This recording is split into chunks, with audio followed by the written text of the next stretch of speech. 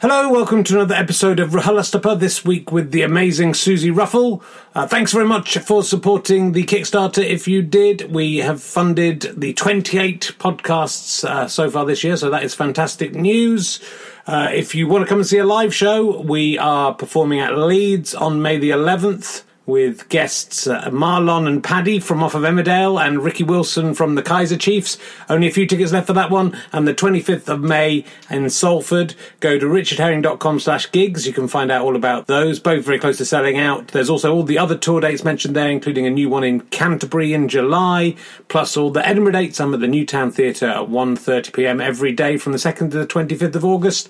Except on Mondays, and I'll be talking to the big stars of the Fringe, and we'll be putting those out daily in August as well, so there'll be lots of podcasts to listen to at home.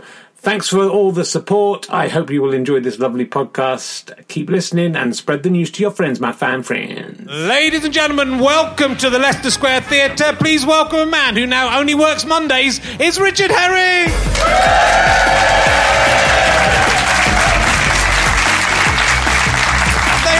Hello. How lovely to be here. Welcome to another episode of Richard Herring Lists Smelly Toilets podcast. It's important to keep things moving. It's a very competitive market now, podcast, so you've got to just have a unique selling point, and mine is to list smelly toilets. The first one I'm going to list is the one backstage in dressing room one. Smells very bad. That's the only one I've got so far. It might be a less entertaining podcast than usual. Though I was talking to the man who pretends to be Pikachu in Leicester Square. Dresses up and has photos taken, usually with children. He asked me why I wanted a photo with him, and I said, because, I like you. And he calls it RHLSTP anyway. That's going to catch on. So many people to choose from out there. Merlin Trotter, the tarot reader, is my personal favourite. But there was a woman out there just called Alice. It just had a name. It said Alice on a little tub. I don't know if you had seen the street performers out in Leicester Square. She was just a lady sitting with a toy cat on her head and a little tray in front of her saying Alice. And I think that was it. I think that's she wanted you to put money in there. I don't know what happened if you put money in. Look out for her. She's going to be big. Yeah, I've turned into a house husband. I got sacked from the one other job I was doing this year by Tim from the office, and so now I've been, because I'm at home, so I've got to look after the kids. It's terrible, but no, it's good. I'm enjoying being a dad. It's a wonderful thing. Don't ever have children. And my daughter made me very proud the other day. We went to an activity farm near where we live. And she was playing in a playground, and she's very confident, my daughter, which I hope will not get knocked out of her by life. There was a little girl got on the climbing frame with her, and my daughter went, hello, and the girl went, hello, and she said, I'm Phoebe, and the girl didn't say anything. She didn't want to be friends, but it's good she's confident. And she said, this is what made me proud, she said, I do funny jokes sometimes. Come on, that's her defining quality. 4 years old. And what I liked about it is she put sometimes in there, because that's good, because if the girl had come back and said, well, do a funny joke, then she'd go, well, no, I'm not always going to, just sometimes.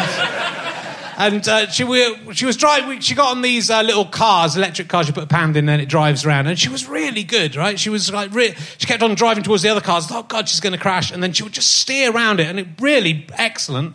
I was very impressed, because I don't aware that she's driven anything before, and at the end, we went through the gift shop and we didn't buy her anything, so she obviously had a strop. I can understand. That's what I used to be like. Yeah, that guy is with me. So she was, and as we were driving, she was crying. I said, "Come, we had a great time, and you were brilliant. You were brilliant on those cars. You're a better driver than I am." And she said to me, "Well, why can't I drive then?" She's, you can't really argue with that, can you? So I nearly let her, and. My dad let me drive once when I was about 4 or 5. I remember we were on holiday in the Isle of Arran, and we're driving around quite a cliff, rocky kind of cliff. And my dad sat me on his knee, so I must have been tiny. I must have been about the same age. And I thought, when you've seen people drive, it's just that, innit? So I just did that, literally did that, and nearly drove us off the road and killed us all. My dad doesn't remember that. He doesn't remember the many times he tried to kill us. Anyway, look, I'm going to crack on. As of today, 56 days without an alcoholic drink.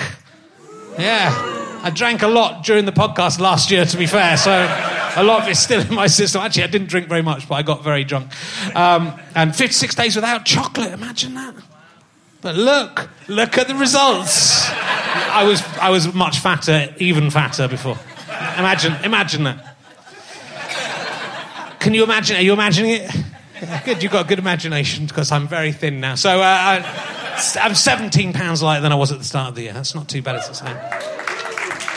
All of my audience of men. It can be done. So, nothing wrong with carrying a bit of weight. So, my guest this week, in this one show we're doing this week, is best known, probably, I think, for being on the poster of the Rich Herring show, What Is Love Anyway? That's why we're all here. This is one of the female scientists taking out my heart on the What Is Love poster. Ladies and gentlemen, it's Suzi Ruffell! Welcome. That was formal. It was very formal. You've got to be formal these days. You have to be careful. I didn't know we were going to shake hands. Yes, you have to shake hands. That's all you're allowed. Even that is too much in this day and age. Am I right? Like in this day and age. What do you remember about being? You must have been very excited to be on my poster back in 2000. Yeah. That must have been a thrill for you. Big day for me. Yeah. Me and your wife. Yeah. And Hannah Woman. Yeah, Hannah Woman. Yeah. You were taken to an industrial unit some way from the Hanger Lane roundabout. I mean, I'd have been a bit scared if I'd been you. We went into a big... It was like... And there was lots of medical supplies in the... Yeah, and like... Skeletons and things in there. Bits of bodies and stuff. Well, we think it was fake. Yeah. It's very strange. Thank you for coming, and, well done for escaping my trap. Yeah. My wife wasn't as lucky. She had to marry me. I get in touch with her occasionally to make sure she's all right. Yeah. Do people come up to you and go, are you that woman off the poster, the Rich Herring What Is Love Anyway poster? Has that ever happened to you? Would you like me to say yes? Yeah, no, I'd like an honest answer. No, never. Okay. So, lovely to have you on. We have known you for... You've been doing stand-up quite a while now, and it's sort of all kind of happening now, I would say, for you, isn't it? This last couple of years has been quite good. Yeah. But it takes a long time to get going. How did you get started in stand-up? Was it about that time, 2009? It's about 10 years ago. 10 years ago, yes. Yeah. Yes, that's correct. I started off by... I was doing a bit of acting. Oh, yeah. I say a bit of acting. My phone was not ringing. And so I tried stand-up and loved it. What were you doing before? Was it just acting? Did you do any other jobs before you loads of them. What did you do? Loads of shit jobs. Yeah. I've worked in a dinky donut van. Dinky donut? A dinky donut van. I've worked in my auntie's burger van, live and let fry. Okay. Any outside of van work? Some. Yeah, good. Worked in a lot of shit shops. Yeah. But you're not allowed to say that when you work there. Yeah, I've done lots of bar work. I think that if I hadn't become a comic, I would have become a really good barman. Yeah. Woman. Bar person. Oh, yeah. I did a lot of bar work and just in between when I went to after university. Yeah, I worked in bars and I quite liked it. Yeah, I got sacked from one bar. What for? Just I think he didn't like my attitude. I'm not a massive fan of it. And I didn't. I didn't iron my shirt.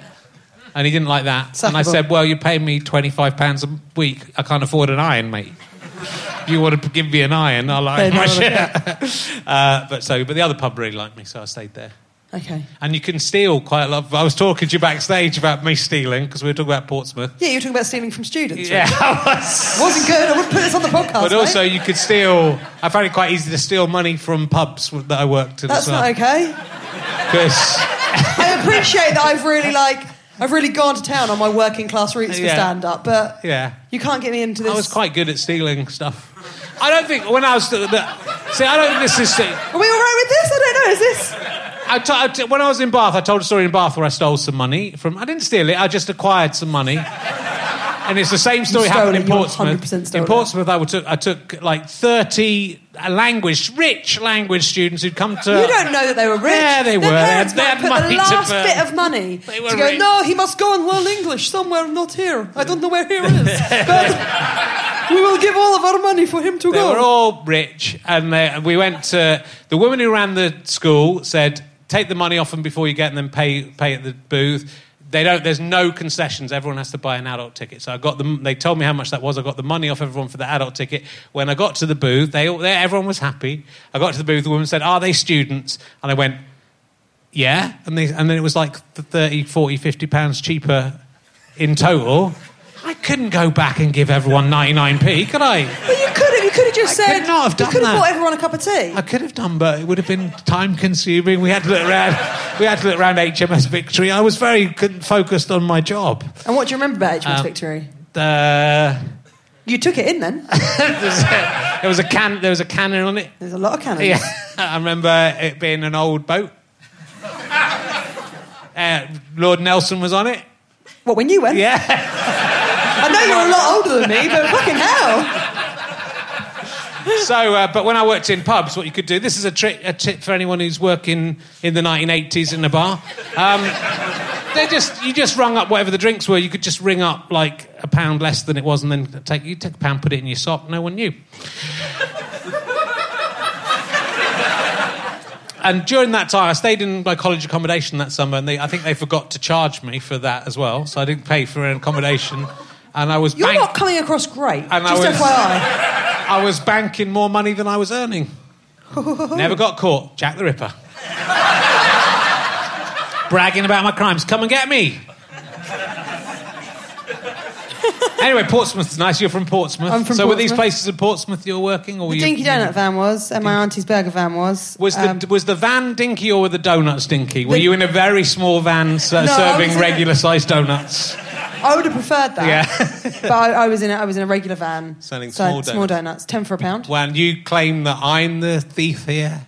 Sell normal-sized donuts. Stop selling little tiny... 10 for £1. They probably cost you 90p. That's 10p you're making there.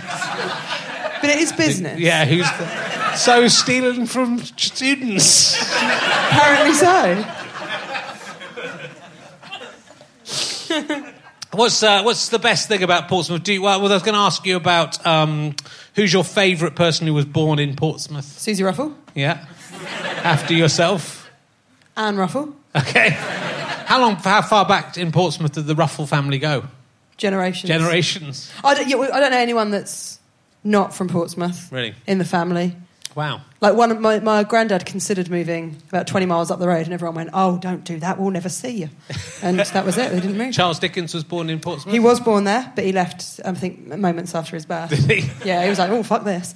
Isambard Kingdom Brunel was born in Portsmouth? Yeah, there's a road named after him. Wow, that's pretty good. Okay. H.G. Wells wrote some books in Portsmouth. Yeah, all right. It's popular with... Do you know that Helen Duncan, the last person imprisoned under the 1735 Witchcraft Act, was from Portsmouth? Great aunt. Do you want to know what? Do you want to know what year it was? Yeah, go on. 1944. What? Helen Duncan was the last person imprisoned under the 1735 Witchcraft Act, and it was. What did she do? 1944. She did like she was a medium, so she did stuff with tarot cards and like Merlin Trotter. I think she talked, spoke to the dead, communed with the dead, and so the people of Portsmouth are terrified of like that. Psychic Sally. Locked her up. Like what? Psychic Sally. Sally. Yes, I like Psychic Sally, but the people of Portsmouth at least locked this woman up. Whereas Psychic Sally seems to walk free, or she died now. No, she's still going. Well, if she's talk not, to her either way, yeah. Yeah. She'd still do her show. You can still get me on this channel. Did you know about Helen Duncan? No, I didn't, but I'm interested in her now. It's good. What's your favourite tourist attraction in Portsmouth? The house that Suzi Ruffell grew up in. Okay. No. There's not that many good ones. Gunwolf's quite nice, but that's just for shopping. Okay. I wouldn't say it's a tourist attraction. Charles Dickens' Birthplace Museum, have you been there? I don't think it's a museum, is it? I'm only going from Wikipedia. Yeah, I think you might be wrong. And they didn't mention HMS Victory in that, or I didn't notice it, so... Because I forgot it was in Portsmouth. Yeah, it's in Portsmouth. Yeah, it's not very... I think the pier's quite nice. You can go and play on the cheapy pushy machines. Mm-hmm. I like that. Yeah. Okay, cool. There's piers everywhere. Is this going well? There's a better than usual. Oh, cool. It's all fine. I have a question. I think you can answer this because I've seen the answer. I have a new emergency question, which is, what is the worst thing a teacher at school ever said to you? But I think I know the answer to this question for you. But this is something that happened. We talked about this last week with one of the guests. I forget who. Yeah, fuck them. I forget who we had on last week. But your teacher said to you, "You will never amount to anything." Yeah. That's a terrible thing for a teacher to say. Yeah. He said, "You'll never amount to anything, Ruffell." And I said, "I'll amount to more than you, wanker." And, got in. Basically, they called my mum and dad up the school. This is material, sorry. I did it on a telly thing. But they called my mum and dad up the school. Dad came up the school. They told my dad the story. And my dad said, "What have you got to say for yourself?" I said, "Well, he said I'd amount to nothing." So I called him a wanker. And my dad just looked at the headmaster and went, "That does sound like the type of thing a wanker would do." And I got a letter of apology. Did you? It's true. Yeah. I mean, it's kind of weird that teachers can be so horrific. Yeah, I went to a really shit school. Yeah, but that's even more so. Yeah. It must be... I mean, it's difficult. I tried to... Whoever it was last week... Who was on the show last week? Who was it? Who's that? James Acaster. He's a forgettable figure. But he... No, do you know what? He's doing all right. Is he okay? Yeah. I've seen his new stuff. It's all right. He's... he had the same thing where his teacher said something appalling to him. Yeah, it's out of order. I mean, I think, like, teachers... I would have been a teacher if I hadn't done this. What, stolen from all of the kids? Think of the money you could have made. Way more than this podcast. It would have been good, because also if you're a teacher, you could just get there. They've all got pocket money for dinner, haven't they? Yeah, you just have that now. Yeah. You say, I'm the new... You have to give me the dinner money now, and then... What, you just taking the sandwiches you'd made? I'd just say, give me the dinner money, and then here's a chitty, and you take that into the kitchen. A chitty? A chitty, yeah. I'd give him a chitty. Sorry, are we back in the 1940s? What's a chitty? A chitty. It's a while ago. What's a chitty? I'd give him a chitty, like a little like chitty. Like a chitty bang bang? Chitty, a little chit. A little chit. A little chitty. Are you having a stroke? A chitty. Sorry, by way of cheering, give me a cheer if you know what chitty is. I know what chitty is. Yeah. Okay, give me a cheer if you're under 30 and you know what chitty is. There we go. Give me a cheer if you're under 30. Oh, there are some. I'm not under 30. I like to be with the kids. I'd give them a piece of paper to take to the canteen. Like a chitty? Yeah, that's okay. right. And then when they got there, they go, "No, that's not takeable." And then they come up to me and say, "I don't know what you're talking about." But I do it every day. And then, And how long before you think the parents would come in? I reckon I could do it for a few years. Whereas the children's got slimmer and slimmer. Yeah. You think about some of the crimes that people have got away with. Sorry, wait, you're saying to me that you think that a teacher telling me that I'd never amount to something is bang out of order. Yeah. But you think slowly starving children for your own benefit so you can reap the monetary rewards is absolutely fine. Don't pay teachers enough, do they? So that would be a way of making some money back. You've got to try and encourage teachers to stay in the profession now. So you let them have the dinner money. That's what you just go. You turn a blind eye to that. Definitely. What were we talking about? Oh yeah. So yeah, that's. But I've read two things. One saying that you're the only person in your family to go to university, and one saying you didn't go to university. So I didn't go to university. Yeah, that's what I'm the only person in my family to leave Portsmouth. Okay.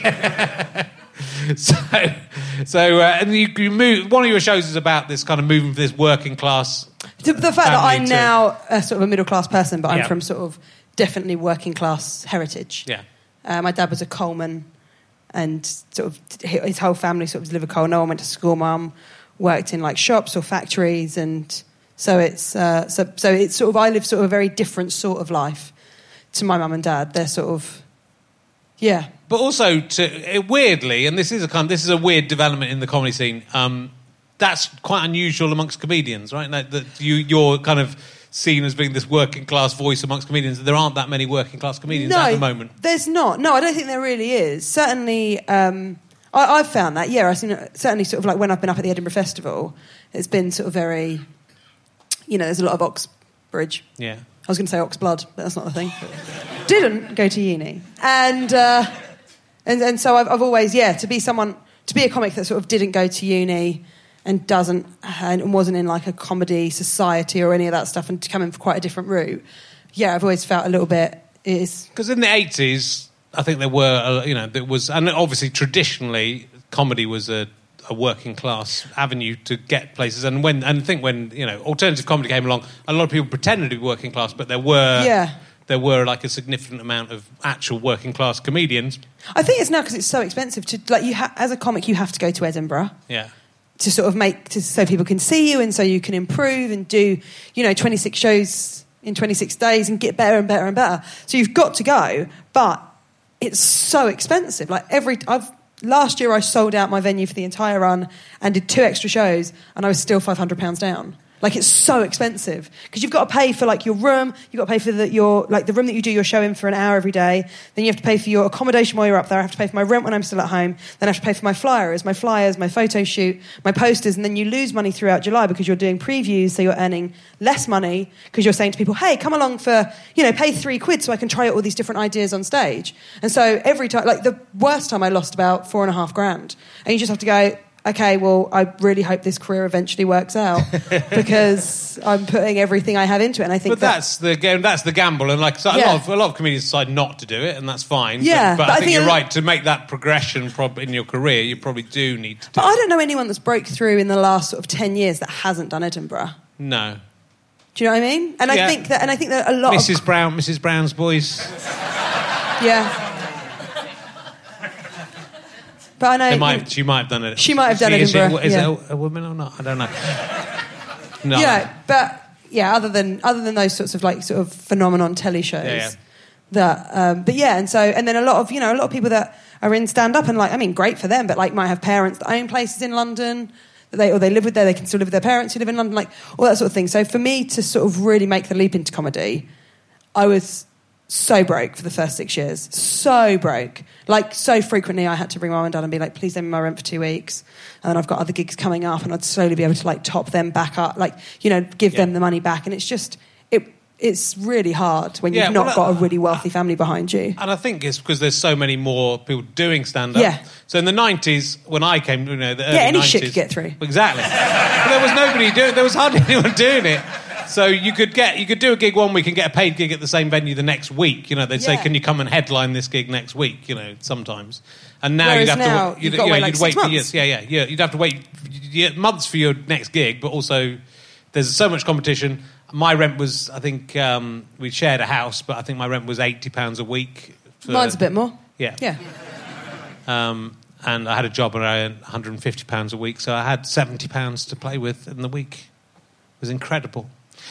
What a luxurious life I had. But I suppose that is it. But it's sort of weird that that's the case. It's sort of disappointing that someone can be the working class voice of the comedy circuit and be kind of heralded as that. So it should be.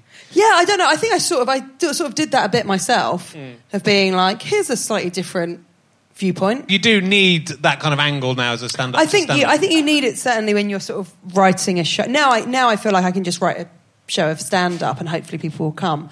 But I think certainly when you're coming through and you're trying to make a name for yourself, it's like, it's about this thing. So that every time you do all these interviews on your way up to Edinburgh with all these magazines that you have to pretend you've heard of, and you have to sort of go, oh yeah, it's about this thing, and you can sort of sell that it's a thing that it's about, but you have sort of have a hook to put everything on. But it's good, you do mine your own life and your own experiences. Yeah. I feel like I've mined a lot of it now. Yeah, a bit like, it'll keep going. I need some experiences. It'll keep going. Don't worry. I've been doing it for a long time. Oh yeah. Things keep happening. Increasingly dull things. That's the problem. But you can make something out of that. So you're dyslexic. Yep. You're a woman. I mean, that's weird. Yep. Yep. You're a lesbian. Yep, full time. Yeah. So these are all things you've talked about in your show, but not maybe necessarily the woman thing. Although, I mean, it's obvious. Yeah. Well, actually, I mean, you think it's obvious, but if you look at some of my comments under YouTube videos, what's that fucking bloke talking about? How dare you? These are very tiny titties. You do wear suits and things. I do wear suits very stylishly, though. Thank you. I appreciate that. In a masculine way. What? I mean, look at this. I like that a lot. Look at these jeans. Didn't come cheap. No, did you steal them from a student? I buy most of my clothes from Tesco's now because I'm transitioning into a thin person. I identify as being thin. Right. and you have to accept me as being thin. But also, while I'm waiting for that to come through, it doesn't seem worth spending much money on clothes, to be honest. Though it's been a long time. Yeah. The clothes are falling apart as they wait for me to get thinner to go into the old clothes that would fit me. I wear suits on stage, so that's something I do, Yeah. You had one handmade for you. Yeah, how'd you know that? I know everything about you. I do research, believe it or not. I was listening to your excellent podcast, and thanks. And you mentioned it, I think, in episode 1 of your podcast. Well, I was doing that means that you've listened to all of them. Thanks. There's 217 of them, so I hope you've been through. I listened to one and a bit of the most recent one. Good for you. So 1 and a bit to see how much we'd improved. Of just us two chatting. I went to a gay dinner. Mm-hmm. And how's that different from a heterosexual dinner? Oh, it's just very flouncy. More wine, more bitching. Okay. And I mean, it was for a charity. I shouldn't say that. And and I was sat next to sort of quite a fabulous man. He said, "I love how you dress," and I said, "Thank you." And he was a tailor, and he said, "I'll make you a suit." So he did, and I was like. It was during the period where I was very poor. And I was like, I don't think I can afford a suit from you, but thanks all the same. And he was like, no, I'll gift you one. And so he made me a suit, awesome. and if you open up in the lapels, it says Suzi Ruffell. Did you have to go in like 3 or 4 times to have it? To be measured, yeah. It's exciting, isn't it? I did it for my I had a wedding suit. Oh, was it your wedding? Yeah. Yeah. I remembe the suit. It was lovely. I don't remember the suit. But yeah, it's a very exciting thing to have it. Yeah. Al Murray bought me a suit. Because he kind of wished it had been me and him. I've always got that vibe from you two. Yeah. It could have been. We could have worked out. It could have happened. But I ended up with Katie. It's fine, in a way. I could have done with Al's money. He's been divorced quite a few times, though, so he hasn't got as much as he would have had.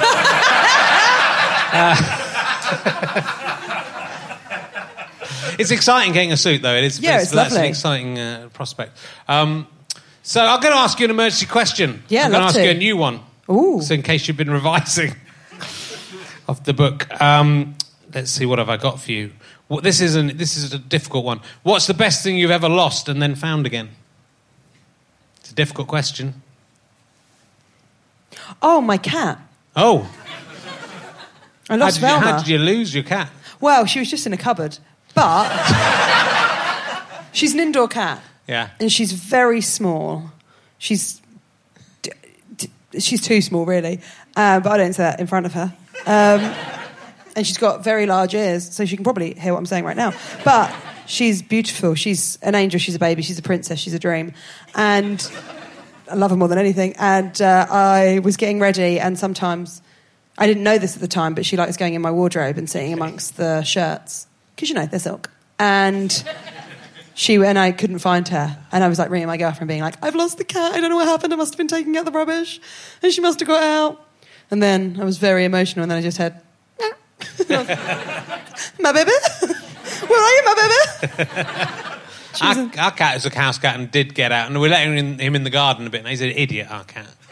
What's he called? He's called Smithers. We had 2. We had Lino, who looked like a lion, so I got to name her Lino, which my wife did not want. I wouldn't have wanted so that she either. got to name Smithers, so she named Smithers, but Lino died. I'm sorry. Tragically. How? Well, they were both a bit inbred. They're beautiful cats. And she was just too small, and she had a heart thing. And then we had to... I watched her die in front of me. It's the most terrible thing. When they someone injected her with... It was an official vet. It wasn't... It wasn't like a house party that went weird. So that was sad. But Smithers... I wish Smithers had died. If I could have chosen... I don't want to hear that. If it had been Sophie's choice between... If they said one of your cats has to die... It's not Richard's choice. That's not what it is. There's a film, Smithers or Lino. Wouldn't even have to think about it. Lino was lovely. Smithers is a dick. He wheezes in the tumble dryer. Maybe it's because you say things like, I wish you had died. And then he's like, do you know what I'm going to do? I'm going to piss on your clothes before you even put them in there. He's deaf, so that shows how stupid you are. He might be able to lip read. That's true. I hadn't He might thought be doing of that. tiny signing. Given he can't, like, basically stay alive. But he once got out of the house and I thought, I'm in, because Katie likes him. And he'd gone, and I thought, oh, fuck this. I'd left the gate open or something, and I thought, oh, I'm in trouble. Then I found him. He'd gone round the other side of the house, and he was okay. I was worried only because I'd be in trouble with my wife. I was secretly hoping. Occasionally with the kids, you kind of occasionally hope. Two's a lot of work. What was the weirdest... Did we answer that? We did answer that question. What is the weirdest reason you ever skived off school? Did you ever skive off school? I'm feeling... All the time. I'm feeling yes. Oh, I never really gave reasons. I just didn't go in. Right. So Mum would drop me off, and I'd wave, and then I'd fuck off. And I remember distinctly, one of my favourite things to do would be to go to Tesco's for a breakfast. So one day I went to Tesco's for breakfast, and as I was finishing, my mum and my nan walked in. And I was like, oh no. Mum went, oh, Suze, not again. Come and sit with us. See, I didn't have a lot of discipline growing up. Like I remember, and like Mum and Dad are very supportive of me doing stand-up, but because I wasn't very academic at school, I think they were just like, oh, she'll work in a shop. You know, like she'll stay in Portsmouth, she'll get married to a man, she'll have a baby, that'll be her life. And I remember when I was about 15, I said to Mum, I might go to university. And Mum went, oh, Suze, your brother's the clever one. You can tap dance. Like, that was an alternative career choice. Like, oh, well then I'll be Lionel Burr. So at what point did you start thinking about being an actor, was it first? Yeah, so because I found school so hard, my mum was like, oh, why don't you do like some Amdram sort of stuff, amateur dramatics? And I went and I loved it, and finally I was sort of good at something, because I'd always been like bottom set for English because of dyslexia, bottom set for maths. I was okay at some of the other subjects, quite sporty, but not good enough to be like an athlete. Mm-hmm. And then all of a sudden I found this thing that I was like quite good at showing off. Yes. Like, oh, what a lovely thing for a child to be. Watch me some more. So I started doing that, and then I got into tap dancing and did a bit of singing. And then I was like, oh, this is the thing that I want to do more than anything. So I went to drama school and I loved it. And again, first time in my life, I was like, I'm good at this. Oh my God. And I found people that are like me. And I think like during that time I sort of came out as well. And so I think that sort of as a kid I was like, I wasn't very good at school. And then I always had this secret that I knew I was gay. So it felt like I was always sort of carrying this sort of backpack of shame that I was like, oh God, I hope no one realises that I'm different. And then I sort of came to London, and it sort of seemed like this amazing place where you could be anyone you wanted. Yeah. And I was with these very creative people. And I didn't feel like I was sort of a loser anymore.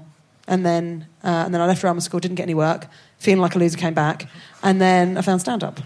Yeah. It's interesting. So did your family, were they surprised when you came out, or do you think they had worked it out? I think some of them weren't. I think my mum was a bit, but I think that's just because she had sort of just imagined a different life for me. And like my parents didn't know any gay women. No. They knew a couple of gay guys. But my dad said that I was the first lesbian he'd ever met. Right. And, I mean... Probably you were, or maybe you were, but probably... No, I mean, I'm definitely not. No. Might move on, he might not go out very much. No, he does. Okay.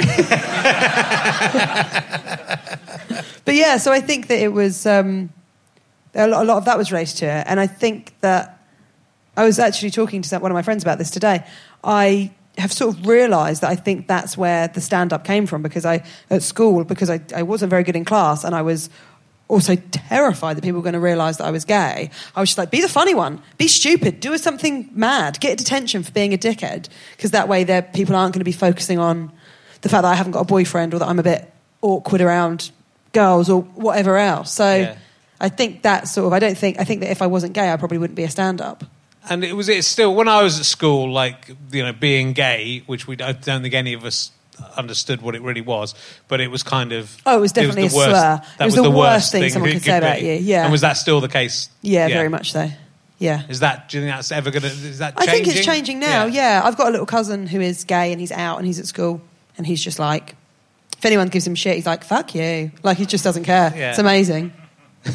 It's interesting because I think everyone feels, I think not everyone, but lots of people feel, as a kid you're trying to conform in lots of ways, and yet lots of people, feel different than what they're supposed to be. And so I think everyone sort of goes through that, but then to have that additional sort of fear of... Yeah, I was terrified. Yeah, I was really scared about it all, and I hated it, and I would have done anything to be normal, and I just hated that I was different, and I really wish, like every night I wished that I would wake up normal. Like it's got bleak quite quickly, sorry. But yeah, and I really hated myself for it for a really long time. It was about 8 years of knowing that I was gay before I came out, and trying really hard and having boyfriends and trying really hard to sort of be this thing that I thought was normal. And I just, couldn't do it. It was, and in the end I just had to sort of confront the fact that I was a gay lady.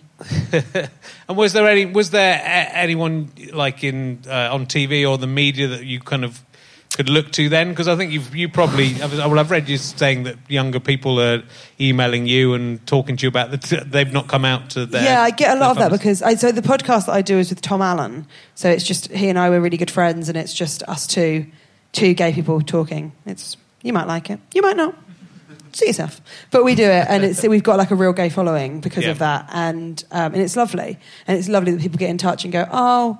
Like, I've not come out yet, but I love this podcast and I know that I'm gay. Listening to you guys make me feel like I'm normal. And it's like, I would have loved to have had something like that because there were no gay women in the media. The first gay woman that I knew about was Ellen DeGeneres. And all I knew about her was that she came out and lost everything. Right. And so I was like, never come out. Yeah. She was a hugely successful comic. She had one of the biggest sitcoms in America. She came out. The show was cancelled the following week and they didn't put out the next they had 5 more episodes left in the series and they just didn't air them. And then she didn't have any career for like 3 years, and she had to go back into the clubs. That's the equivalent of like someone who's, as big as like Mickey Flanagan or, Sean Locke or whoever else, or Alan Carr, being absolutely huge on TV all the time, and then everyone going, no, we don't like you anymore, no, and then having to go back to tiny comedy clubs. I can't imagine what that would be like.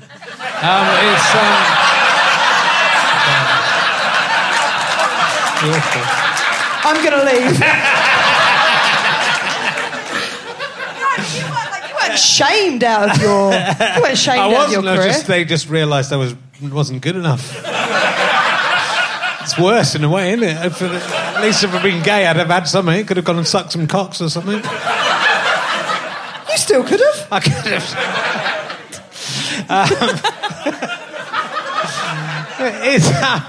But it's sort of heartbreaking. You wrote a beautiful thing for The Guardian about being 17 and sneaking off to Brighton with your friend who was a girl and kissing under the pier and stuff and not quite being sure what was going on. Yeah, we used to go to Brighton so that we could hold hands without knowing anyone. Yeah. We did, we never, But it's such a weird... when you read something like that, and I guess that, again, is as...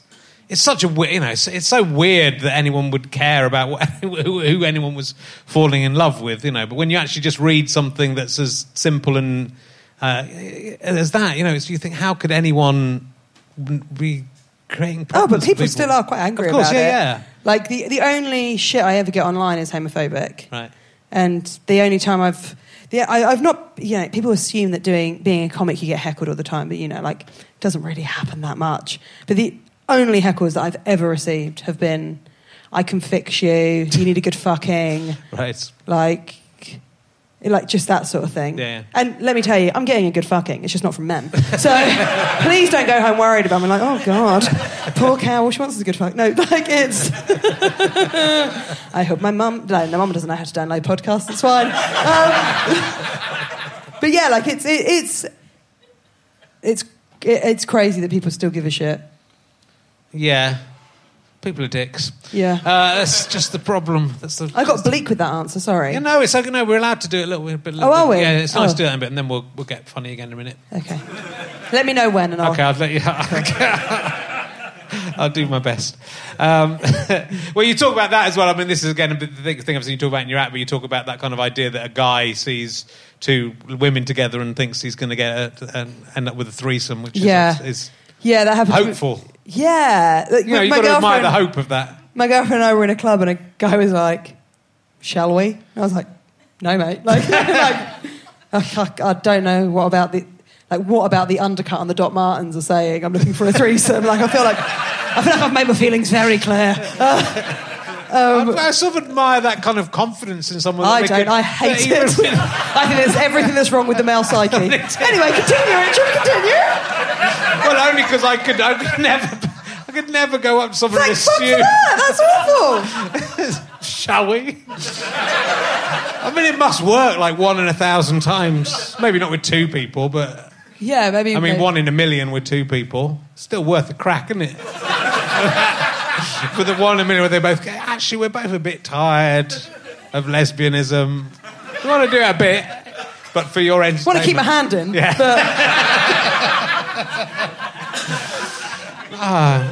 Everyone's just an idiot, aren't they? That's the problem. Everyone's just stupid. But you have used. Well, you've used your real. What your current show is that you're touring now? Yep, it's called Nocturnal. Nocturnal. What's that one about? Is that about worrying anxieties? Yeah, it's about. Well, basically, the show sort of came about, or the idea of the show sort of came about because I was doing some new material. I think down at Top Secret or somewhere, and I just said, I've got to a stage in my life where I think if you don't have anxiety, I don't think you're concentrating. Yeah. And people laughed, and I was like, I could do a show about that. I could do a show about worries. And so the show's about sort of different sort of worries that I have. I call it my 3 a.m. press conference. And as you know, you sometimes have those nights when you're like, it feels like, oh, fucking hell, I've got so much to worry about. Yeah. And it can be anything from, like, global warming to, like, will the next series of The Crown be as good as the first 2? You know, because that's a worry.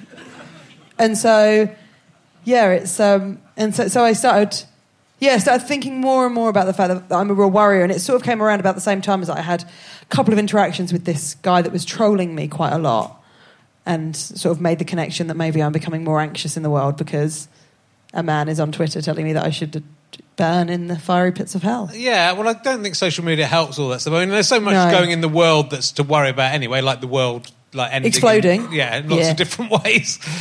So it would be weird not to be anxious. I think as you get older, weirdly, I've talked about this last year. I think I was just waking up at 3 or 4 o'clock and then feeling anxious, and I didn't know what it was about even. But since I've stopped drinking, that hasn't happened again. So that's kind of interesting. Since I've started drinking, that hasn't happened. Is it right? I think it may be worse. But if you drink enough. You either got to drink nothing or a lot. Right. And if you just knocked out till the morning, then you won't have that horrible kind of... But you'll wake up with the blues. Yeah. But it's... I mean, you do sort of... I worry so much about stuff. I don't know if that's just human or if that's particularly a comedian thing. I don't know. You're thinking so much about stuff all the time as well. You get time to think about everything. But I've found from audiences, like, you get the laughs of recognition. I'm like, it seems to be a... I don't know whether we worry more now because we have access to everything that's happening in the world at the click of a fingers. So we know so much about what's happening in a way that we maybe didn't 50 years ago. Well, but also I think you hear all the stories about everything, and then and everything that's wrong is everyone extrapolating from something that happens to 1 in 1,000,000 people, and thinking, oh my, no one was worried about children being abducted in the 1970s. There must have been the same number of kids being abducted, and kids were abducted, but no one was going, you can't go out and play in the streets on your own. And now everyone's so worried about this thing that actually, and so am I, so you don't let your kids go out and play. But, if you did let them go out and play, they'd probably be all right. If you lose one, your life's a little bit easier anyway. So it's just have a couple, just 2 or maybe have a third one. Oh, no. The danger is you have the third one in case that happens, and then it doesn't happen. You're lumbered with 3 of the buggers. Yeah, I mean, probably just have one child and really look after it. Yeah. Well, that's what I'm doing with the cat. Yeah, that's exactly... But imagine, it is the same... So I'm absolutely... All the time I worry about, if I'm out of the room, I kind of worry someone's going to smash the windows and grab the kids. It's just sort of insanity. But I don't know whether we're so terrified of everything because it's pushed in our faces, and actually, those things aren't really very likely to happen. I also think because of going on Twitter and stuff. Like if you go onto Twitter, it's so much like rah, just people shouting and being angry. Yeah. Rather than here's a recipe for a cake. It used to be nice, Twitter. Yeah. Were you there when it was nice? No. It was really good. Instagram's quite nice. Is it? Yeah. Yeah. Do you do that? It's the one with the photos? I don't really do that. I've got an Instagram account. I don't know what it's called or what the password is. I did post things there for a little while, mainly pictures of my cock, and then no one wanted to. No, I would never do that. Sound more suspicious. I'm not Joel Dommett, so I'm not that guy. I feel like you've, in Edinburgh terms, you've done 5 or 6 shows. You've done 5 one-person shows. Yep, and I'm going back up to Edinburgh. And you've not been nominated for any of the awards, have you? Because you've been up. Like my wife saw your show in must have been 2017. Yeah. And she came out going, she's definitely going to get nominated, and that's what we're hearing. That's happened a few times. Yeah, People have gone, you're getting nominated. God, bad news. It was the same as well. Yeah. I mean, I've had a lot. I've had like the judges in lots and stuff like that. So you've been really close. Yeah, but I've never won anything, and I know that you've said that until you started winning all the Chortle Awards. Yeah. But I've never been nominated or won anything. I think the last thing I won was like a swimming gala. Right. These shoulders don't quit. It's difficult because, Pete, you feel... I mean, I think Edinburgh, again, makes this, again, worse than it is, but it feels like a competition. It feels like that's an important thing. It feels like if you don't get nominated in Edinburgh... Then you've lost. Then because also you don't choose whether you're in... You don't say, I will opt in to be in the group of people that can be nominated. You go up and all of a sudden you're in this race that you didn't apply to be a part of.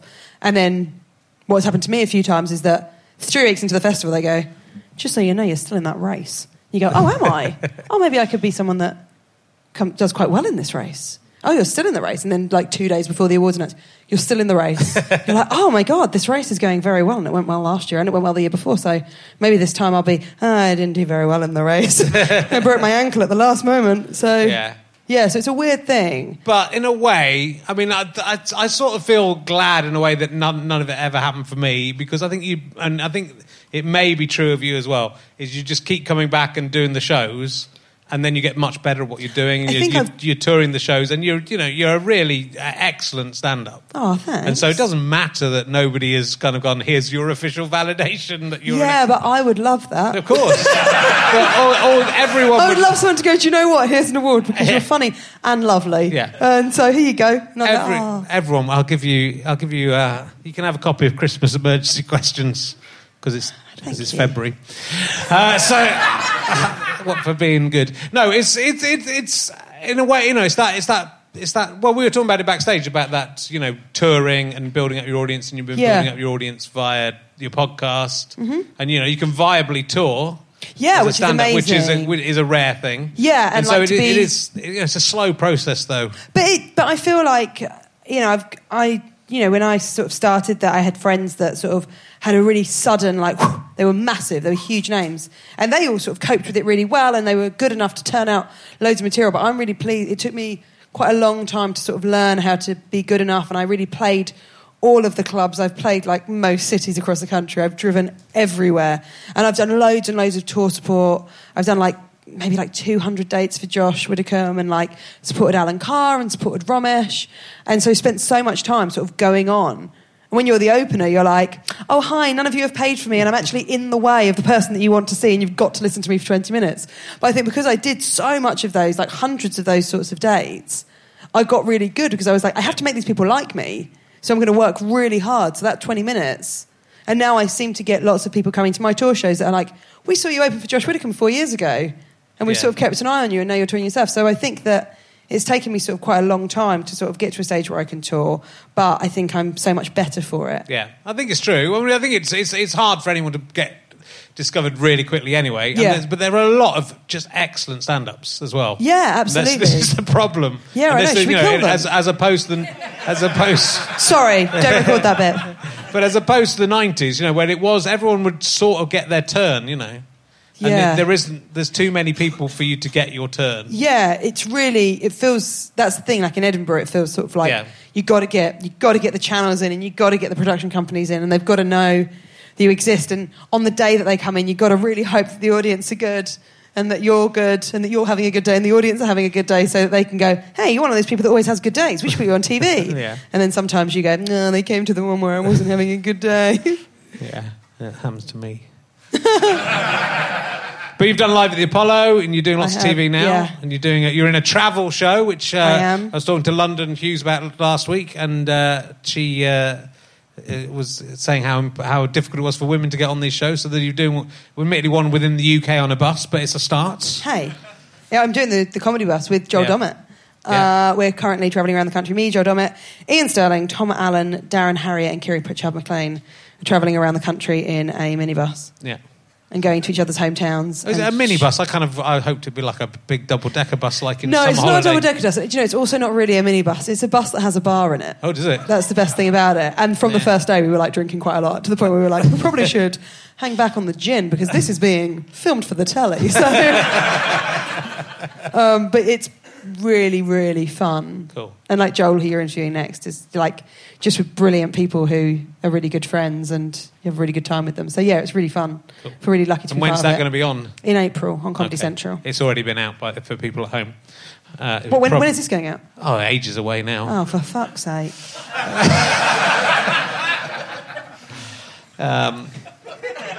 Yeah, sorry. Sorry, I'm really playing the card that I don't like you tonight. I really do. I know. We're having it's fine. It's them that's weird. I think they're all right. Yeah, they are good. I love you. You thought more people were going to join in. I regret that. Right, I'm going to go early emergency questions because there's, what about this? Yep. Would you rather have a tit that dispenses talcum powder? That's what they want. Yeah. They haven't heard this for a long time. They've been starved of this question. Or a finger that can travel through time. Finger that can travel through time? Of course. Where would your finger go? Everywhere.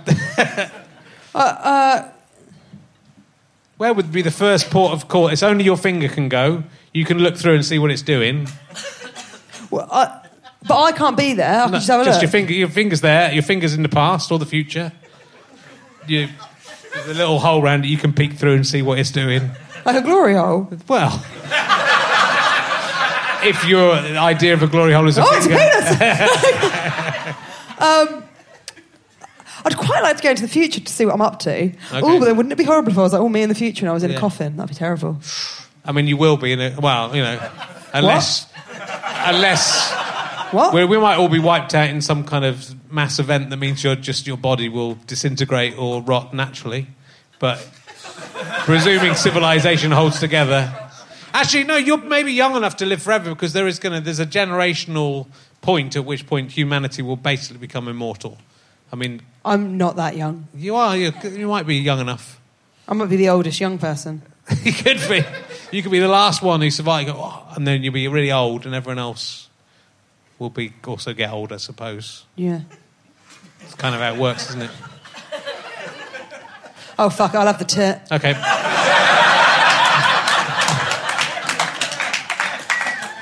Look, there's some good questions in the old days. If you had to marry a Muppet, do you remember that? Do you know what the Muppets are? Yeah, mate. You didn't know any of the stuff from the 70s that I mentioned backstage. If you had to marry a Muppet, which Muppet would you marry? You can go into Sesame Street as well if you want, or the Furchester Hotel, just because I want to marry Fenella from the Furchester Hotel. Okay, in Muppet Island Christmas Carol... Oh, yeah, good choice. There's a bit where Fozzie Bear's doing the stand-up. Okay. Do you know that bit where he's like, oh, God, this is harder than I thought? And I was like, yeah, it is. And Kermit goes, myth, it's a myth. And this little waitress goes, yes? And I'd marry her. The waitress. That's a good answer. Because, someone that can do a lot with a little part. Yeah. It's the sign of a real actor, isn't it? Very good. Which celebrity would you like to stroke your hair as you die? If you are going to die, we haven't went that yet, have we? Made that assumption. Leonardo DiCaprio? Oh yeah. Yeah. What's some reactions in the room? What's the appeal of Leonardo? I mean, what's not the appeal of Leonardo? Well, I just think that he seems like a good guy. got a bit of a... And he's lovely looking. It's got a sprout face. His face literally looks like a sprout. They've just painted a face on. And increasingly, as he gets older, that is even truer. His face, the outside of his head has grown. I think you've lost your fucking mind. His face... No, I think you know those little... Do you remember those little scrunchy-up faces? You put 2 fingers in there, and they were like scrunchy-up face. That's basically what Leonardo DiCaprio looks like. And increasingly as he gets older. Well, I want him. Okay. And his sprout face. Would you go straight for Leonardo DiCaprio? What do you mean? Oh, go straight for him. Yeah, sorry. yeah. I thought you meant, would you go straight for him to stroke your hair as you were dying? I was like, yeah, I've just said that, Rich. Come on. Would I go straight for him? Yeah. Yeah, like for a bit, but then I'll probably be like, oh, I'm bored of that. So, if Leonardo DiCaprio came up in your club and said, "How about it?" Would you? What, shall we? Yeah, shall we? I think for my girlfriend would be like, absolutely. No, I'd be like, yeah, you're right, Bab, let's go. No. But you've got to get the Uber, that sort of thing. So he knew I was a lady, do you know what I mean? Yeah. That's good. Yeah. Oh my goodness! God, I thought, oh dear, we're going to have to wrap up soon. You've just done the Now show. I have. I've been having so much fun. This hour has flown by. Oh, that's good. So are you doing? Have you done the Now show before? Yeah, I've done it a couple of times. Yeah. To varying success. What did you do about in the Now show you've just done? I did it about some MPs leaving Labour. Oh, yeah. And the shit that they were getting on Twitter. Yeah, remember that, people at home? Remember that period? I don't know why you've brought up a topical news show. Because I'd be interested to see what they think of it in the future. What I love about topical comedy in the future, they'll be going, oh my God, do you remember when the Labour Party existed? But even in 6 weeks, 7 weeks, however long this takes to go out, just things have changed so much. Yeah.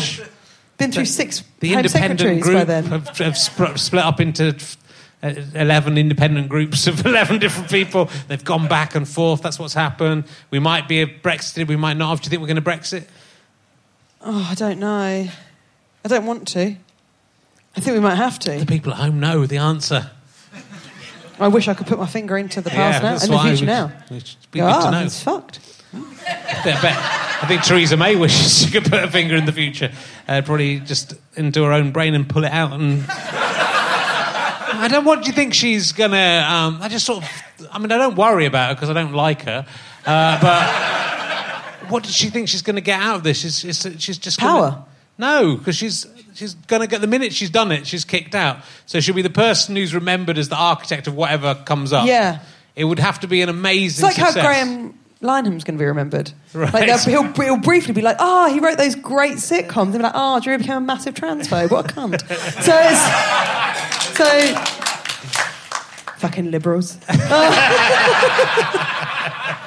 But that's what, it's what, Theresa May's going to have a similar thing.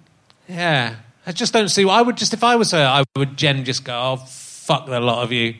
Oh, yeah. Stick this Brex up your ass. I'm not doing it. Yeah. You sorted out Jacob Rees-Mogg, you cunt. Oh, yeah. He's the worst, isn't he? I hate him. Or any of them. Like Michael Gove, who just was going, he's got such there's a weird no guarantee face. that we're going to be able to have any business after Brex. You told us it'd be all right. You. I know. Anyway. Well, there probably are no podcasts in the future. In 2 months. This is never going to go out. It's probably never going to go out. What a waste of time. It was a terrible, terrible waste of time. Oh dear. Well, so where can people see you then? Are you going to be touring for the rest of 2019? Yeah, I'm going to be touring. I've got my tours up until May. I don't know if it'll be out before May. Probably not. And then I'll be in Edinburgh for the summer. Oh, you're doing Edinburgh? Yeah. New show? Yep. You've written the new show? Written bits of it. Have you? Yeah. Do you have a theme for this show, or is it just going to... No, just the title. What's the title? Dance Like Everyone's Watching. Okay, I like it. Vague, isn't it? Nice and vague. Whatever happens, it can get shoved in. I did Lord of the Dance Settee. It was very similar. I saw that show. Yeah. That was one of my first years in Edinburgh. I remember coming to that show. Wow. Yeah, so we can see we're going to be doing some RHLSTPs in Edinburgh as well. Bless you. Hopefully. And cool. Well, look, we're going to have to wrap it up. Thanks for having me on. Thank you so much. I've liked this podcast for a long time. It's very nice to be. It's very nice to come on, and not intentionally, but I have just been quite mean to you. And let me tell you, I've had a lovely time. Good. It's what the youngsters do. It's my job. It's what the youngsters and the oldsters do. It's only people who are exactly the same age as me who treat me with any respect. Well, I'm sorry for that. I like it. That's why I come on here for lesbians to insult me, and that is... I can ring round a camera if you want. Thank you. Don't bring her up. We'll talk about pointless in the next podcast. Ladies and gentlemen, do go and see Suzi. She's absolutely fantastic stand-up, and she deserves every award in the book and definitely will win in Edinburgh this year. Don't say that. Ladies and gentlemen, Suzi Ruffell! You have been listening to RHLSTP with me, Rich Terring, and my guest, Suzi Ruffell. The music is by Pest. It's quite good. You're probably used to it by now. Also, I'd like to thank everyone at Acast, everyone at Go Faster Stripe, everyone at the Leicester Square Theatre, and all my friends and family, and everyone who knows me. Thanks for that. I'm indebted to my producer, Ben Walker. He's back now from his little sabbatical. This is a Sky Potato, Go Faster Stripe and Fuzz production. If you have enjoyed these shows, why not come and see us live? Go to richterring.com/gigs and you can see when I'm playing all over the United Kingdom. Those dates will be announced now. Get there quick. They've been selling fast. And go to rhlstp.co.uk for more information about this podcast and work out how to become a badger.